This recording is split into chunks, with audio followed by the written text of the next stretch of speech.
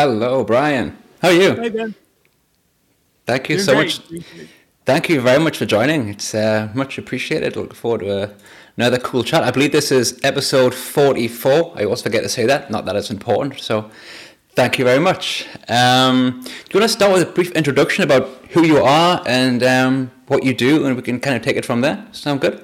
Sure. My name is Fantastic. Brian Julius.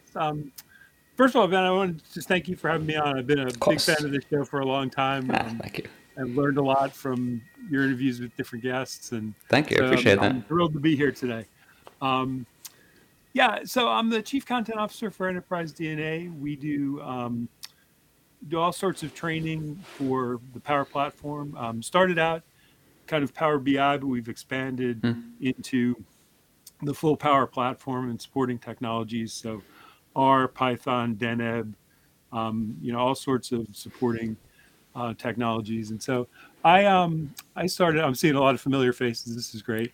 Um, I started out Yeah, everyone. with a Thanks for joining. background in economics and worked for an economic consulting firm for a few years out of grad school, and then went into government. And so I've taken this kind of windy path of 30 years in government, starting Wow. in kind of what would have been now called data science. Okay. And it was, back then it was really kind of econometrics and statistics. But and then moved into management and kind of lost my touch with the data field for probably about 15 years. I was managing data people and projects, but wasn't really doing much of it on my own. And I missed it. And there was kind of a turning point years ago where I just kind of said I need to get back to, getting my hands dirty with the data and Nice. working on projects. And so I took a 4-level demotion to Okay. kind of get back, to a small team and working hands on with projects. And that's when one of the projects that I got at the time was a financial systems project, and we were working with Microsoft, and I was managing the project, and they suggested Dynamics and Power BI, and I'd never heard of either of them. And Okay. so I said, if I'm going to be managing this project, I should learn something about this. And so I just got on the internet and found Enterprise DNA as one of the first. Enterprise DNA, Kerbal, Guy in a Cube were kind of the big ones at the time. Yeah. And so started just mainlining videos and just reading and learning, and then took over the Power BI implementation in the program I was in. And from there, I just got kind of hooked on it, and started answering questions on forum, the Enterprise DNA forum, and that got me to know Sam Mackay. And then a couple of years ago, Thanksgiving, he just called me up and said, "Hey, I'd like you to come work for us, managing our content effort." And That's so awesome. here I am. That's quite cool. I always find that the non-linear paths are by far the most interesting ones. Kind of did a bit of this, worked there, found that interesting, and wound up to where you are now. It's very cool. I like it a lot. I always Um, find it interesting, when you talk to people, you know, who are of a certain age and beyond, nobody generally studied this and kind of took a very straightforward path to it. yeah, A lot of people we find come from, from finance, from logistics, manufacturing, all over absolutely. the place. Yeah, And it's much more common to find people with, kind of a real windy path than somebody who just said, yeah. I studied data. Went straight into a data job. That's what I'm doing now. Those people are rare. Yeah, it's true. I think it has something to do with the fact that it's kind of attracts people who are kind of inquisitive. You have a natural instinct to kind of look at stuff and question it and wonder, and also a little bit, if I may say, a little bit nerdy for numbers, if that's okay to say that. But that's how I always put it, a little bit nerdy at work. I like this comment here, by the way, data scientist before it was the world's sexiest job. it's, Well, it's it's funny very because true. people say, what are you, data scientist, data analyst? And it's kind of like I I kind of came up learning, a lot of statistics and econometrics, but I know really nothing about machine learning. So, data science seems now so focused on machine learning. So I'm kind of like a data analyst without the thing that data scientists do, but Yeah. kind of more on the statistical side. So I don't really know what I am at this The point. titles are becoming very, very difficult to understand. I was speaking to someone just the other day about this, talking about, the newer job titles that are kind of emerging based on the newer tools that are entering the market. I mean, before we would standard to have a data scientist, a data analyst, and a data engineer, like those three things. But now there are variations on those, or like whatever you have, your BI analyst, and it's just there's a multitude of new. It's just a kind of, I think the title doesn't really matter to be honest. It's just the job that you do. Yeah, Yeah. I agree. I mean, I would never even call myself close to a data engineer or data science, not even close by any stretch of the imagination. And that's not what I'm saying, but simply that, call me whatever you call me, I'm still going to do the same job, And I think you're right. I think it really is, the one thing that's common is just people who love to dig in and solve problems. Yeah. Just kind of Yeah. understand how things work. I always remember when I was a kid, my parents would get mad because whatever any present I would get, I'd play with it for a little while and then I'd take it apart. Yeah. And so, everything I had was just in pieces. And I kind of feel like that's still what I do, which is, you get a problem, and the thing you do is you break it down and, take it in parts and figure out the pieces and how they fit together. And, for me, that's what's really interesting. OCD I to have fix things. more than a bit of that. I think my thing when I was a kid was actually more like destroying things. I mean, my parents made me buy made me buy my own computer. I remember driving up to this local town with my dad and buying myself like a 286, if you remember those things. I started on an XT, 8.77 megahertz XT. All right, fair enough. So, because they were sick of me destroying the computer, either like taking parts off it or formatting things, or because I wanted to learn what they did, So yeah, I think you're right. It's just kind of this natural instinct to kind of work out what's going on or why it's going on, all that kind of stuff. I refer to my job title as a data monkey. Yeah, I can't argue with that, to be honest. Anyway, I find it funny that our first interaction, though, me and you, was on LinkedIn, and it had nothing to do with any of the things that we're talking about. Our first interaction, I'm pretty sure, was about Stream Deck. No? I think it was. Yeah. I forget how it happened. It was had you posted? Yeah, I think you'd posted about you had a Stream Deck, and I commented, and then it led to this long discussion of what you can do with the Stream Deck and all the different possibilities of the macros and the stuff, which is a very cool thing. I got it for Christmas, and it was like, okay, this seems cool, but I don't really know what to do with it. So I posted that, and I got you came back, and Lars came back, and a number of other folks in the data community came back with just like fascinating stuff. George Mount was another one who posted, and and then my obsessiveness took over, and I went a mile deep, and I think I've now got 300 buttons programmed on this thing. Yeah. I think when I bought mine, I could have gone one size down because I didn't realize you can have buttons within buttons within buttons, and it's like it's just. Oh, so you bought the big? Yeah, it's so unnecessary. I was like, should I get the bigger one or the smaller one? And me being me, it's like, yeah, get the bigger one. It's just completely overkill, but it's a lot of good fun.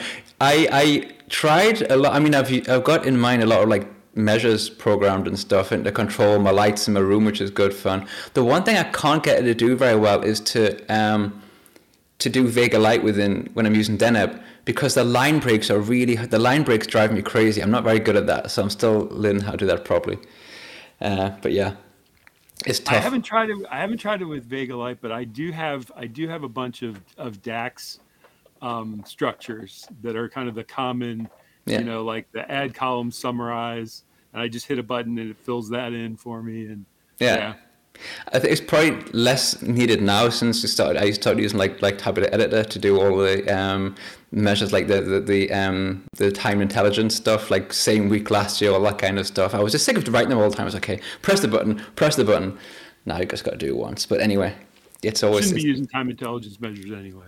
Yeah, exactly. We don't care. It's about now. No, you can't look in the past, right? It's about what's happening now. No. I mean, it was funny. I was just talking to somebody about this today. That I did a presentation at the last summit on offsets, and so the basically the extended date table that Melissa DeCorte built, and it's got whole sets of offsets for like everything, and you can basically just throw all your time intelligence measures out the window, your time intelligence functions. Yeah, that's pretty awesome. 1 second, I've been given some audio instructions here, so I'm trying to do that a little bit to see if that works.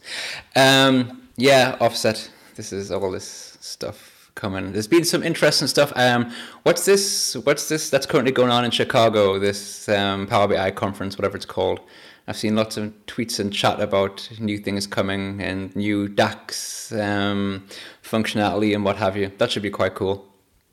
I'm not sure. I saw something about the visual.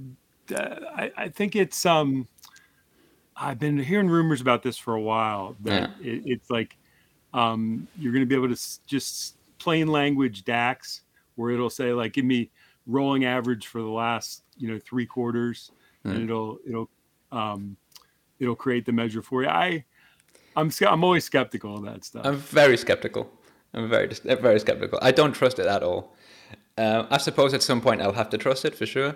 But for the time being, I'm like, yeah, we'll see how that works. Hey, if I have to write less DAX, I'm fine with that, because it's one of those things that you have to constantly Google because my brain refuses to remember it. Like, like today I was thinking, okay, I need to write something for current week to date and stuff, and I just like, how do I do that again? I've forgotten, and then I'm Googling it, and if I could just type that in and it just suddenly appears to me, I'm fine with that. Don't get me wrong. So we'll see how it goes. So I see somebody said offset instead of date table. No. Offset with date table, but then no time intelligence functions. Okay. I'm sure there's a video about that. I want to watch it. There indeed there is. We can, if someone can find that video, feel free to post the link, and we're gonna watch it. Or I can at least watch it later. See, I talk a little about these chats. There's always something to kind of click on and learn and watch afterwards. There you go. People are learning as well. Regarding your role, by the way, this your chief content officer. That sounds like a really, really interesting role. Can you speak a bit about that? What does it entail? Because it sounds quite cool. It's like the coolest job ever. It really is. Like, I mean, basically, I'm responsible for managing the YouTube content that we provide. So we provide YouTube videos now 5 days a week, and then also course content for the platform. And the course content, initially when Enterprise DNA came about, it was all Sam Mackay, and he did all the courses and all the YouTube videos. Okay. And then what he did is he expanded that out to what we call the Enterprise DNA expert team. And that's a group that through, challenges, through work on the forum, has kind of shown a level of, capability and expertise in Power BI. And so we started expanding the coursework out to that team, and then decided we really just wanted to go out in the community and find the best people on, any particular topic. And so it's basically my job. I kind of think of myself as kind of a roaming baseball scout, that I'm just kind of out in the community trying to find, for all the different things that we do, who would be the best person out there to present and teach on that. And so, I see Sue Bays here, and, Sue just recently did a series for us on paginated reports, and it was a great series. And, we gotten a lot of requests for paginated report content. It's not something that we had anybody internally on the team who was expert in. So I went out and I knew Sue, and knew she was really, really expert in that, and she put a great series of courses together for us. Yeah. And so it's really that, it's kind of getting out in the community and Nice. building relationships and working with folks. Oscar Martinez Valera was another one who recently did a course on APIs for us that was great. Very cool. And so, Great so I basically just kind of roam the earth looking for, experts and great instructors, and then work with them to build great content. And then we just started something last week that I'm really excited about. Where basically we've just kind of got an open offer out there to anybody who saw this, yeah. is is a content creator and who's done presentations to conferences or user groups. We're really active with user groups, and so if you've got a presentation to a user group, we're offering a free membership and a swag box, and then basically promotion on our platform for that content. It's not exclusive or anything. We're not trying to vacuum up, exclusive rights or anything. We're just trying to basically build partnerships and get more exposure for our subscribers to other great content that they haven't seen yet. So, anybody who, who's got something like that they want to partner with us on, hit me up, LinkedIn, on the Enterprise DNA site, my email, my contacts on LinkedIn. So we're getting some great response on that, and some folks that I hadn't interacted with prior, and picking up some terrific content. I see Rishi. Yes, I'm totally interested in that. Very nice. See, straight away. There you go. Putting the word out, get a response straight away. I like it. Perfect. It's a great idea. One of the I want to say a problem, but one of the things that the complexities of the amount of videos, general content that's out there is like where to find it. So you have this one place where it's kind of mutually beneficial, right? You get the videos you can host on the channel. People also get those videos seen, and also the users, the people who want to see these videos, have an easier place to find them, right? Because it's all just right there within one kind of condensed area. Cool idea, like it. That's exactly right. I think there's 200 plus user groups now, and you look at it, and basically you've got incredible presentations happening every day. You could fill your entire calendar with free, great presentations from around the world.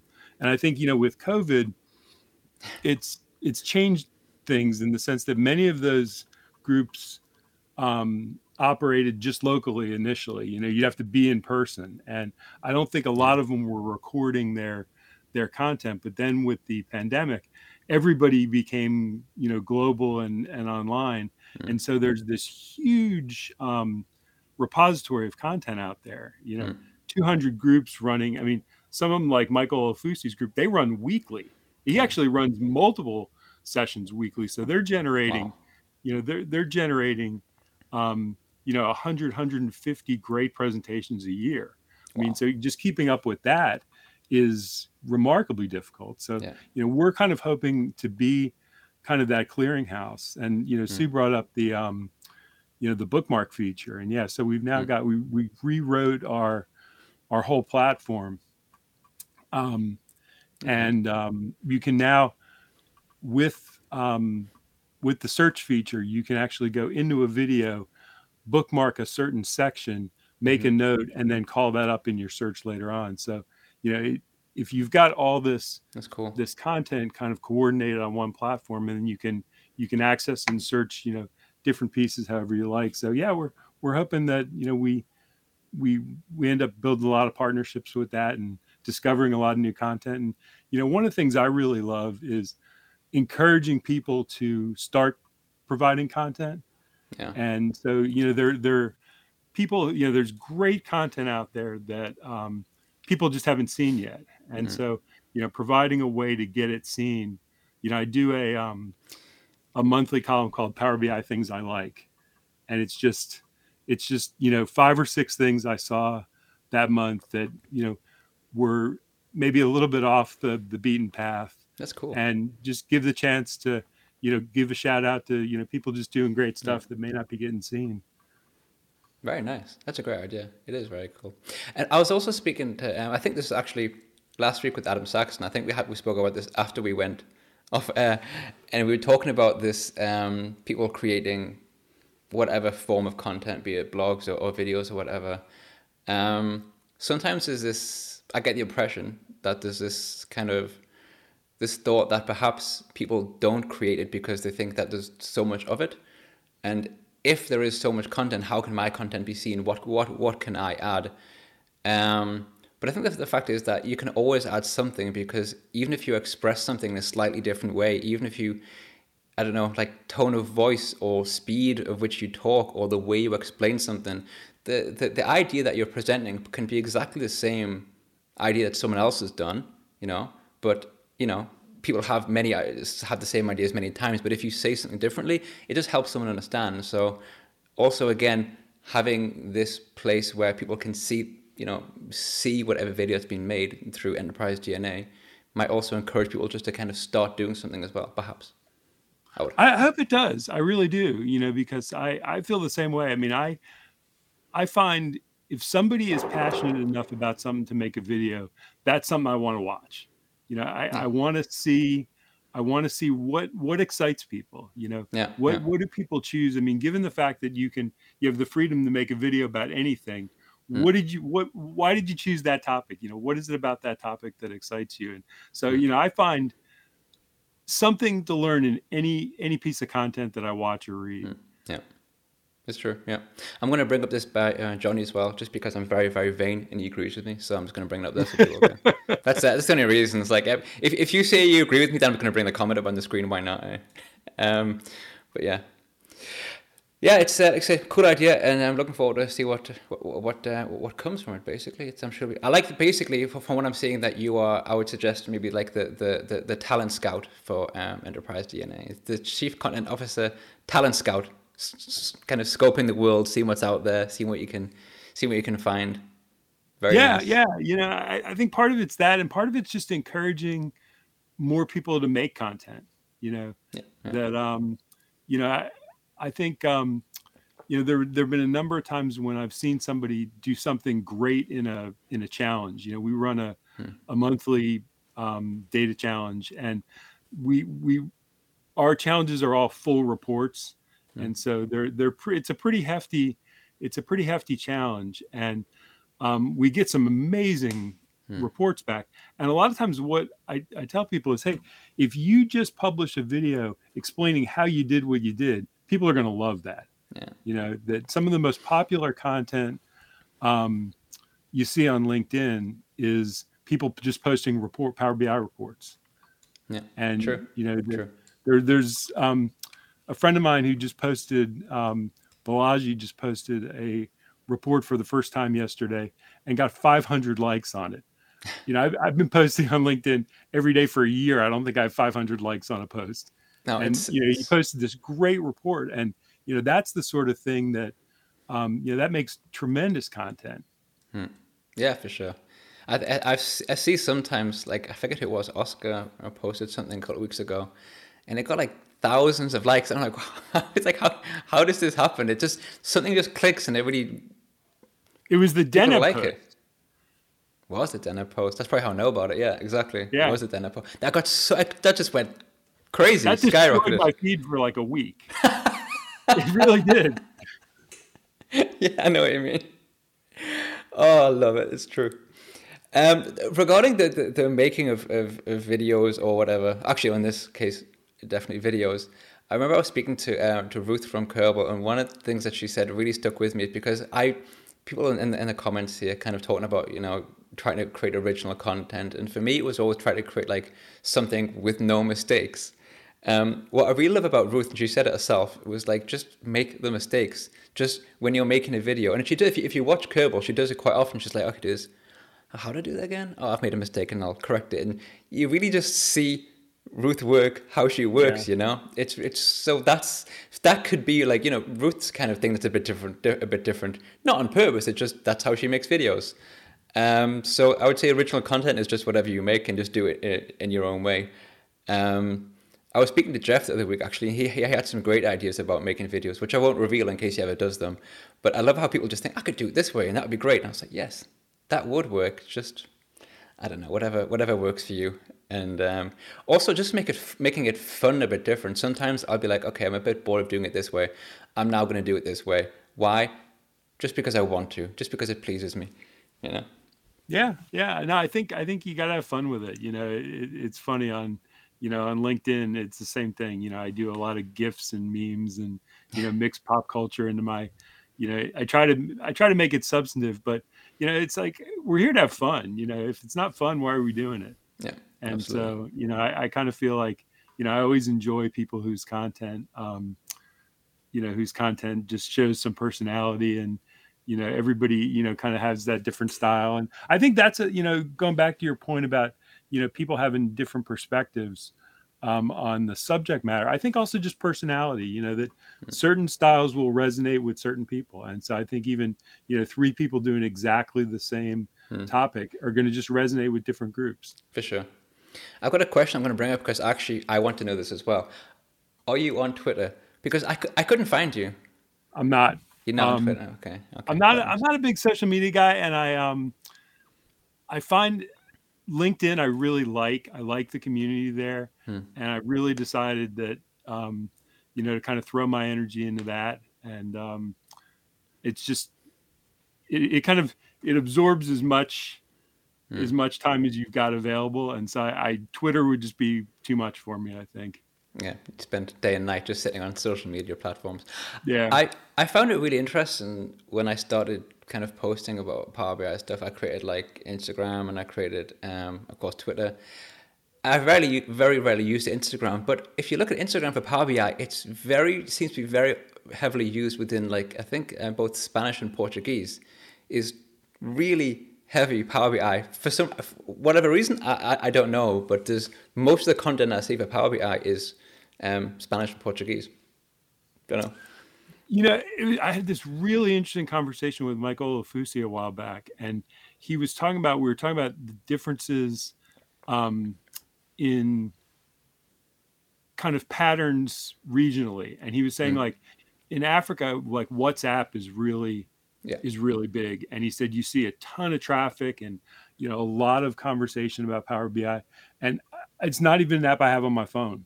I didn't even know there was a major conversation, technical on that. Yeah. And so, it was interesting to me. He was saying, some of the channels that, we in the US will, heavily use, like, Reddit, he said is not one that gets a lot of traction there. And Jeff's asking, gosh, I'm blanking. I will, This one? Jeff, I will get that for you.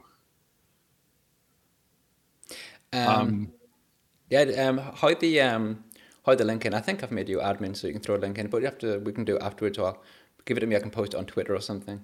I agree with Johnny though. By the way, Power BI Twitter is a lot of good fun. I got to say, I know everyone has their own preferred platform. Power BI Twitter it's a lot of fun. It's funny. I read it. Yeah. I read it, but I don't post. Yeah, fair enough. So, I think it's sort of a place where it has everything. I mean, because I've seen Reddit a couple of times I've used it for Power BI, but I think I used Twitter before I was doing any Power BI posting, so I was kind of more used to it, and I was kind of like this more conversational flow to it. I think I would say more questions get answered on Twitter than they do on Reddit, for example. I see lots of Reddit questions that kind of just go, I'm not untouched. Every now and then someone get like a lot of answers, but I've never really seen anything on Twitter that's very like not replied to and doesn't get like at least a link to something or a sarcastic answer. It is Twitter, let's face it. Right. So it's worth checking out, but no, I understand it's pretty busy. I saw this comment from Johnny as well. As a data guy, and using the talent scout analogy, is there ever a temptation to use a money ball approach?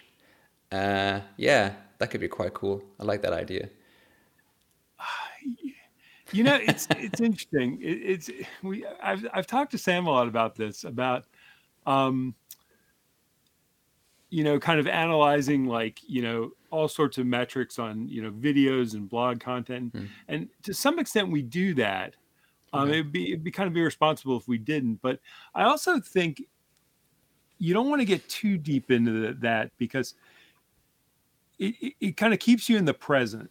That I think, like right now, what we're finding is that the content that we have on Power BI is much more popular than the content we have on Power Apps and Power Automate.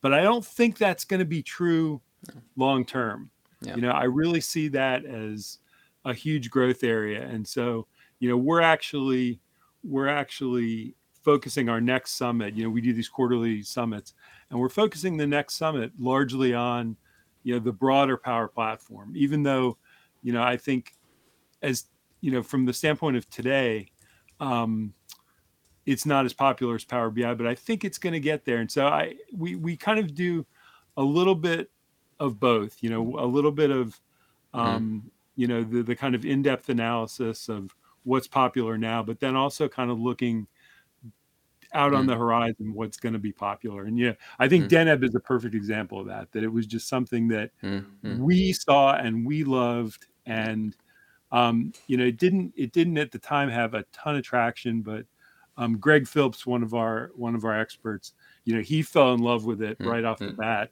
And, I said to Greg, I said, hey, would you be willing to do a course on it?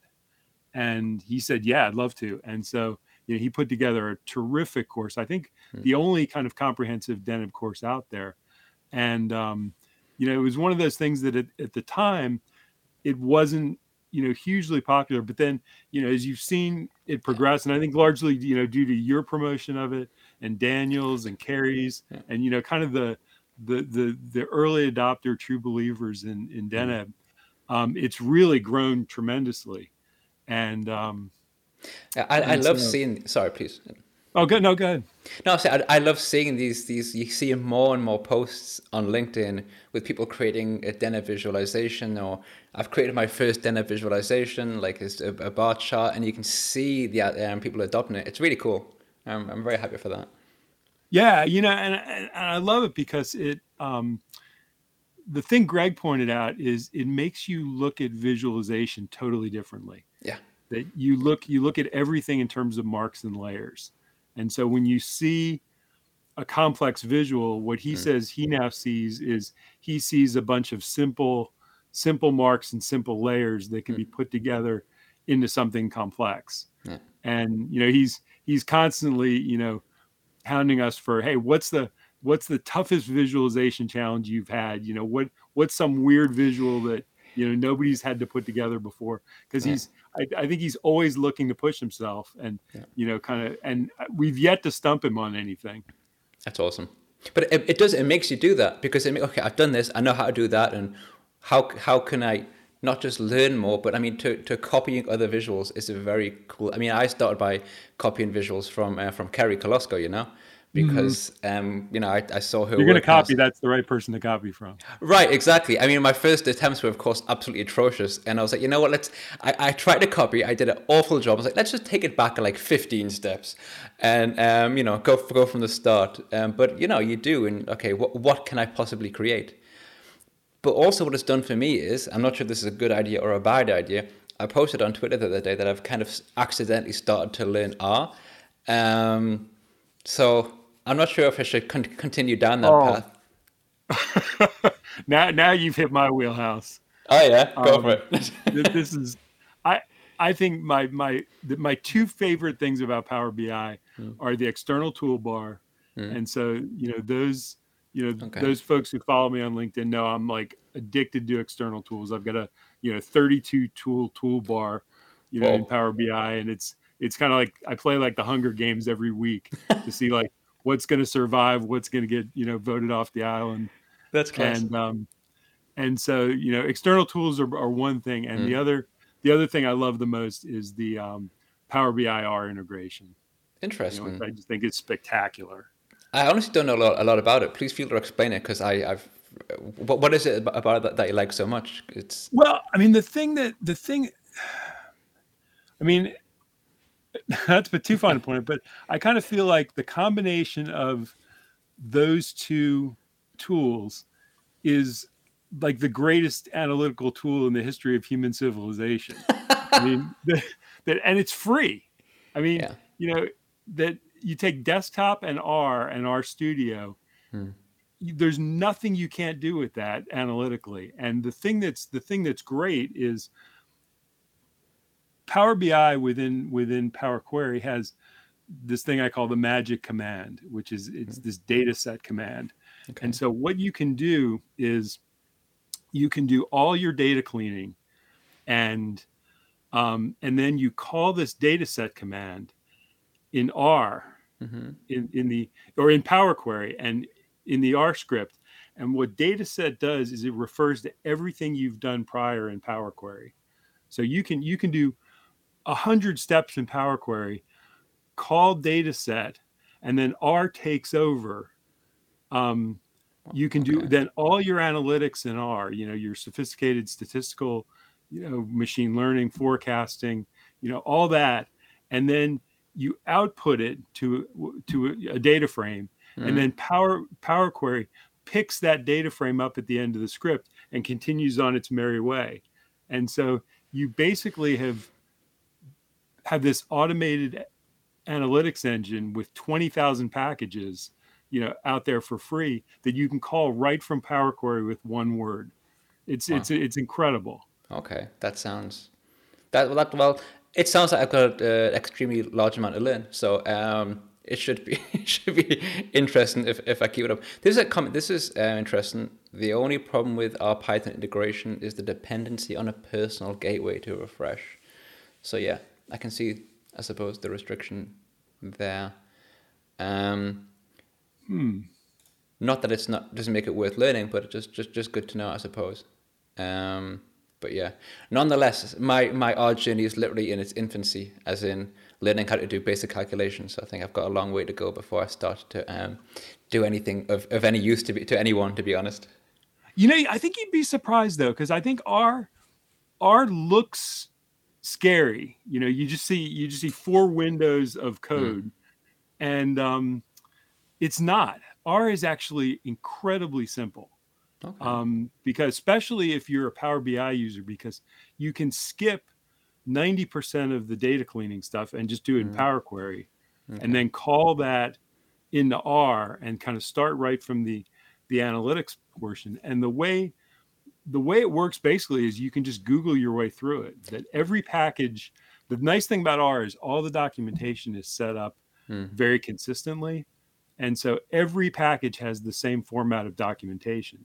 So you basically just figure out what command you want to run, what the parameters are. You go to the what's called the vignette, and it shows you all the parameters. You fill those in, and it's kind of like that old game Mad Libs, where you just filled in the blanks. Yeah. And then you run it, and there's one part of it that's a little funky in that if you're running some unusual stuff, it comes out in a strange format, and you've got to. There's a technique I call extracting the hostages, that that R kind of holds the data in this kind of semi-structured text format, and you've got to kind of torque it around in Power Query and kind of send a team in to pull it out. But once you do that, R is really quite simple. I think if you picked up Deneb that fast, it's like R will be no problem at all for you. This is one of the reasons, because I mean, about 8 months ago, whatever it was, a bit longer, 11 months ago, when I was just starting with Deneb really, and I didn't understand any of it. Because now I kind of understand it pretty well, it's kind of given me the confidence that maybe it's something that I could do, because I don't really, I mean, I don't have coding background at all, so, and some M, and, DAX is not coding, I suppose. So then I was, the only thing I've done of any significance was, a bit of HTML back in the day, when I was about 16. But then I didn't do it for years, I discovered, going out with friends and beer. So I just unfortunate, that's just the way my life took me. So it kind of gave me the encouragement that maybe I could kind of start doing it. And it's just fun to learn stuff, right? We shall see. Yeah, it's a rabbit hole. I mean, as I said, there's 20,000 packages. and there's literally nothing you can't do with it. So, Crazy. whatever you there was one day I was posting, and I was in the middle of the hard mode challenge for LinkedIn, where you have to post original content for 30 days, and I was working on a piece that I ran into a bug, and I couldn't debug it in time. So I was like, all right, let me just pull an R package off the shelf and try to do something. And I found one where you can automatically generate memes in R, you know, through R code. And I was like, all right, that'll make a post for today. That's class. That's a great idea. Also, Susan's saying here that the community for R is very helpful as well. And Very, very helpful. Yeah. so my experience thus far is that communities that are helpful are, I mean, of course, referring to Power BI here, are always a great benefit to your learning. So, okay, where the community for R, where is that? Is it LinkedIn? Is it Reddit? Is it on everywhere basically? Is there a main place that you kind of know You of know, it? I mean, the interesting thing is there is there's a great community on Reddit. There is there's LinkedIn has a really robust community of R groups. I find actually there's so much written in the documentation that I don't know that I've ever actually had to ask a specific question. That you just Google it, and kind of Interesting. everything is out there, really, really well structured. Yeah, Okay. Sue said Twitter as well. As well. There's a very Okay. very active community on Twitter. I'll start adding to my followers in that case. Yeah, I mean, when the documentation, I mean, this is what I found with Vega Lite, to be honest. I find that the Vega Lite documentation is very, very good. That it's the only documentation that I actively enjoy reading, you know? So that's, of course, always a great help. So yeah, I'll dive into it, and I'll let you know how it develop in that Yeah, particular yeah. No, I'm area. anxious to hear. Yeah. I know Python is kind of what the cool kids use these days, but for me, it's like R is just, you can't Well, beat it. I'll tell you what. I've never been one of the cool kids, so that's fine by that's fine by me. Oh, That's a great thing about getting older. You don't care anymore. not for a long time.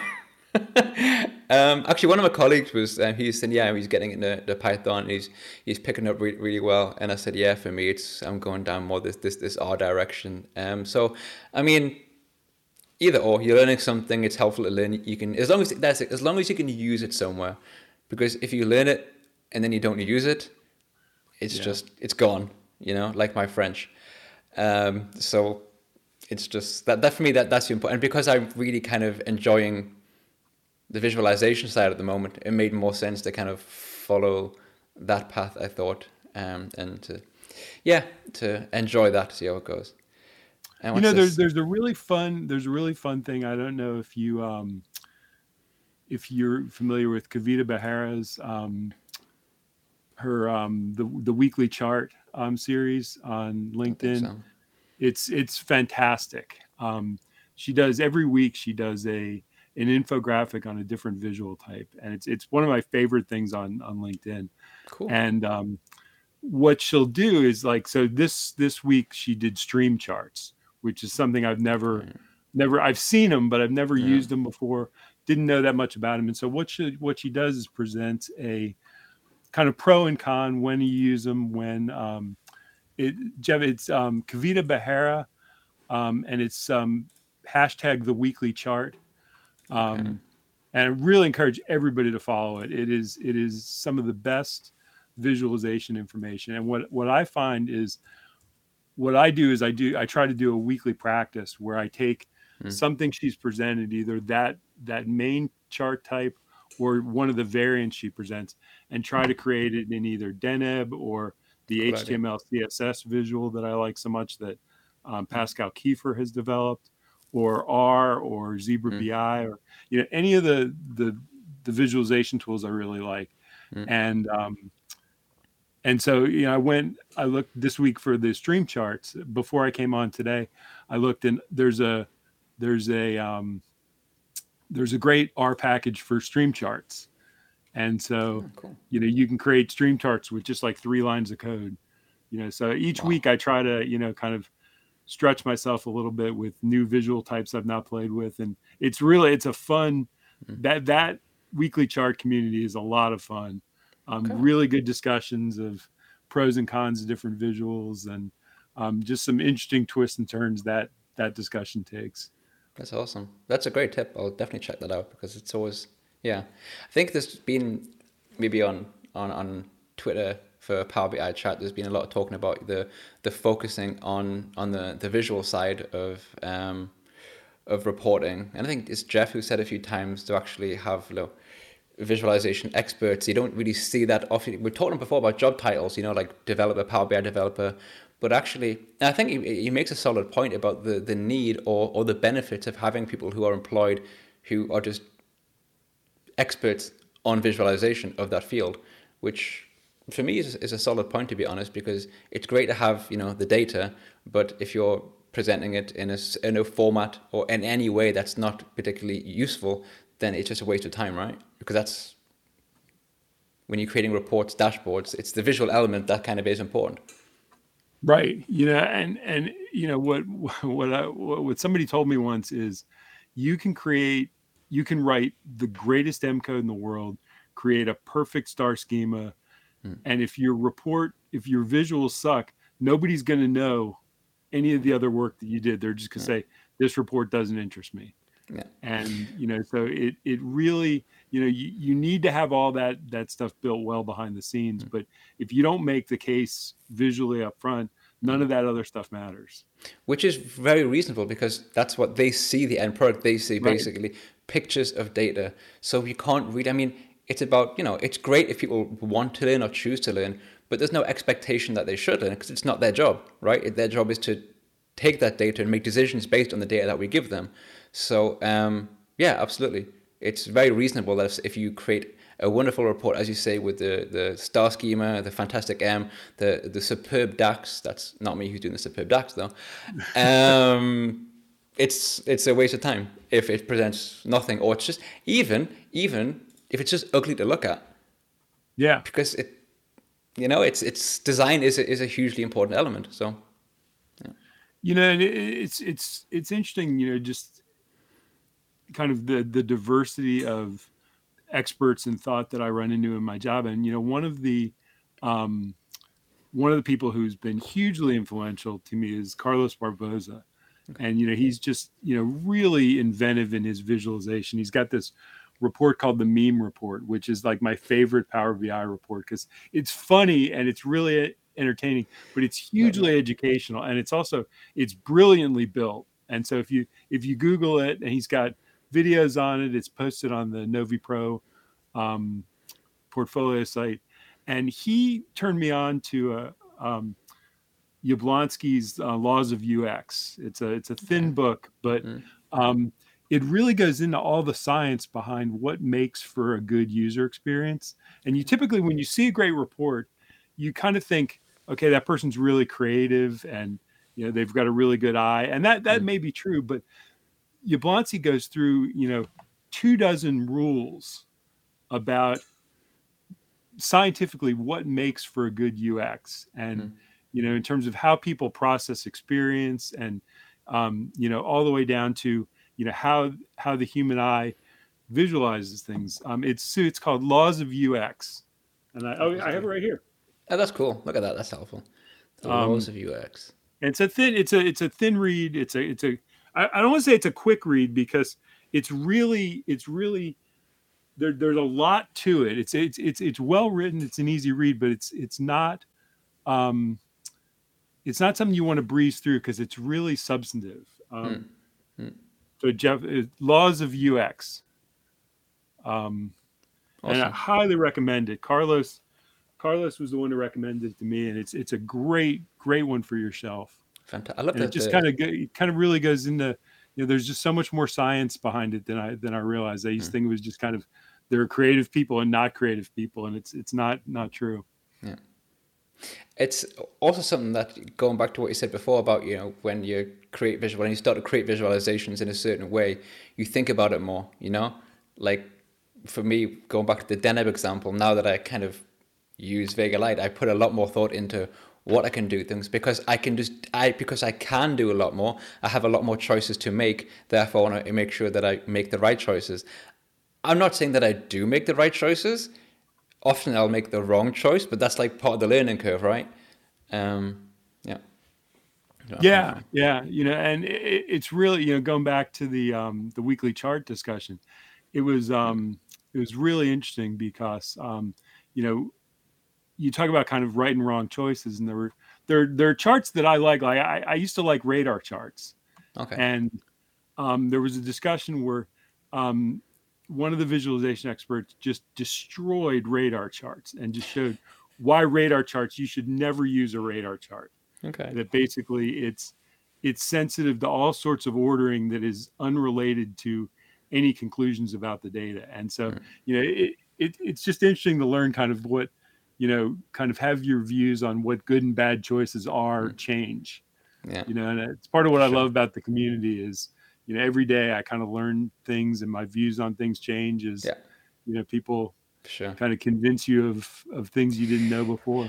And there's so much discussion about, or just general opinions. Sometimes it's kind of a bit tongue in cheek, a bit for a laugh about the choices of what visuals are bad and what visuals are good. This very like black and white opinion.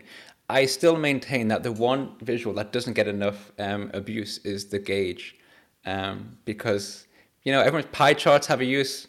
They do. No, they don't. Two categories. Alberto Cairo said it. So I'm going to go with Alberto Cairo said. But never the gauge. Yeah, the gauge is just. Although I will tell you that I was very anti-gauge, and then here we go. I just cut a video where in a table using Greg Deckler's Quick Measures Pro tool, you can create these very small multiple gauges that just fit in a column of a table and actually look great and really, I think, show something useful. So yeah, I agree that like a card with just a big gauge in it doesn't do much, but in a column of a table, almost as an icon, I would challenge you to take a look. You may find it better than you think. Okay, I'll rethink my strong opinion there. Greg Deckler, he makes great videos. I really enjoy his stuff. I love his stuff. I think we were watching the same one today that he had about the values, was it? Yeah. The values provide no value. Yeah, exactly. That was great. And his just general whole was the calculate, all this sort of thing. It's very, very, very cool. He's got a great approach. My wife always knows I'm watching one of his videos because I'm laughing.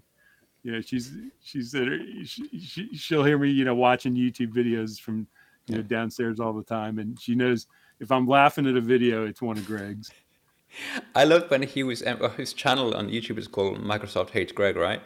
Yeah. And he was presenting something on Microsoft once and he changed it to Microsoft Loves Greg just for that 45 minutes when he was presenting, which is a nice touch. But no, he's got some great stuff, Greg.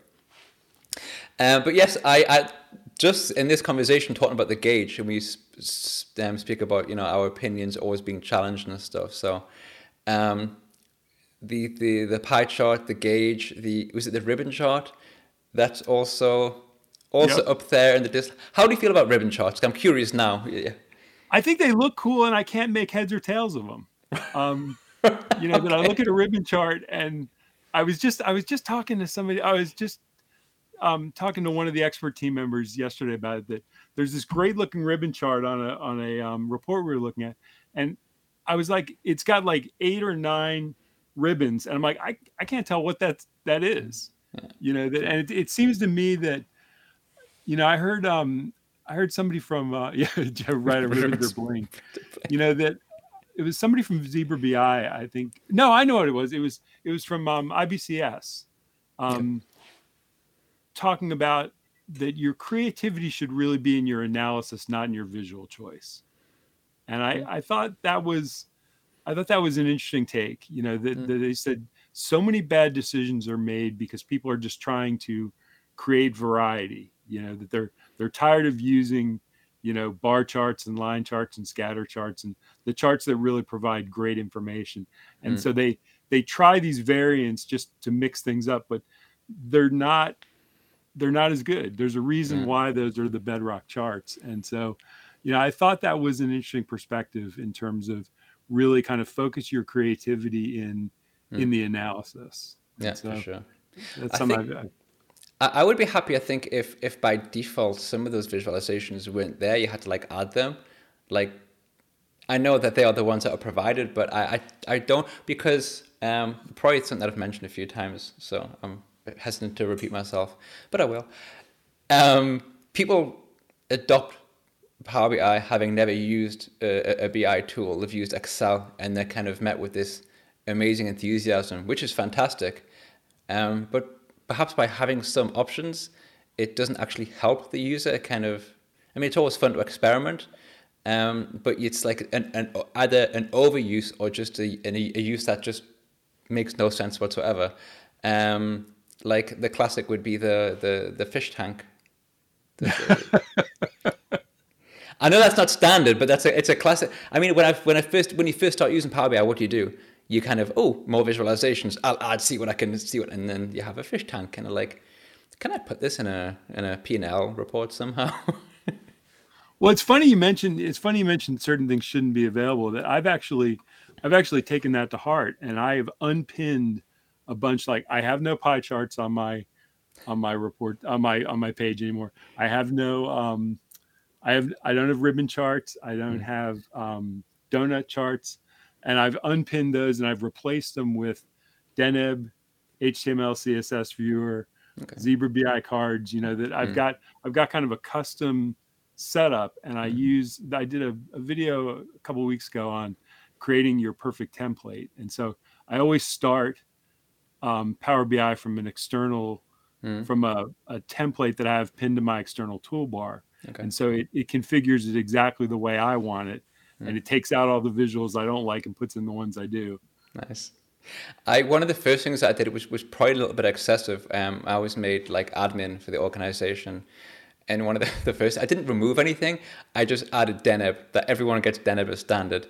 I'm sure like maybe 2 people in the entire organization use it, but I also thought if I'm going to use it when I create reports, it might as well be there as standard, just to kind of make that easier, but just to kind of push them in that direction should they choose to. Yeah, somebody just says, "Hey, what is this?" Clicks on it, and you never know if that's your next Deneb superstar. Yeah. And actually, someone in my team, she told me she created something from Deneb, and I was so happy. It was like my constant talking and never shutting up about this thing has finally paid off, and someone did it. So that's always nice. So that's what I did. So Jeff had a question about themes. Yeah, so Jeff, I am using themes, and we actually have on Enterprise DNA, we have a really outstanding themes editor, and so you can actually edit like any aspect of any default visual, and then we've kind of built some extensive themes and then use those in the startup template. That's pretty cool. You said you had a colleague who also wanted challenges about Deneb. So there you go. Can he recreate the aquarium visual using Deneb? That can be his. I'll throw that one at Greg. Please do it. I would love to see that. If that is possible, that would be amazing. Truly. Love it. And that's the thing, right? It's not about creating something that's good and useful. It's about creating something because you can, just to test yourself, to push yourself in some kind of ridiculous direction, Yeah. Mate, it's been well over the 45 minutes, so I appreciate you keeping on talking. You said you had a bit more time, so I've pushed that a little bit. You'll have to tell me when to stop. I talk to you about this stuff all day. I could as well. Unfortunately, I think I'm the one who has to leave at this point. So I'll have to wind it up. It's been a lot of fun talking about all the things we've spoken about. So thank you so much for joining, and really enjoyed it, Ben. Yeah, anytime. Thank you so much. Thank you for having me on. Yeah, sure. And people in the chat, thank you for asking all the questions. Jeff, thank you for posting all the links, by the way. It's much appreciated. Yeah, really appreciate it. It really helped. And I'm not back next week because I'm going to drive to Denmark for Power BI Next Step. And I could do on Wednesday, but I'll be tired, so I don't want to. So I'll be back in a couple of weeks. Thank you, everyone. It's been a lot of fun. And Brian, one more time, It's yeah, it's been a pleasure. Thanks. Take Really care. enjoyed it. Cheers. Bye bye.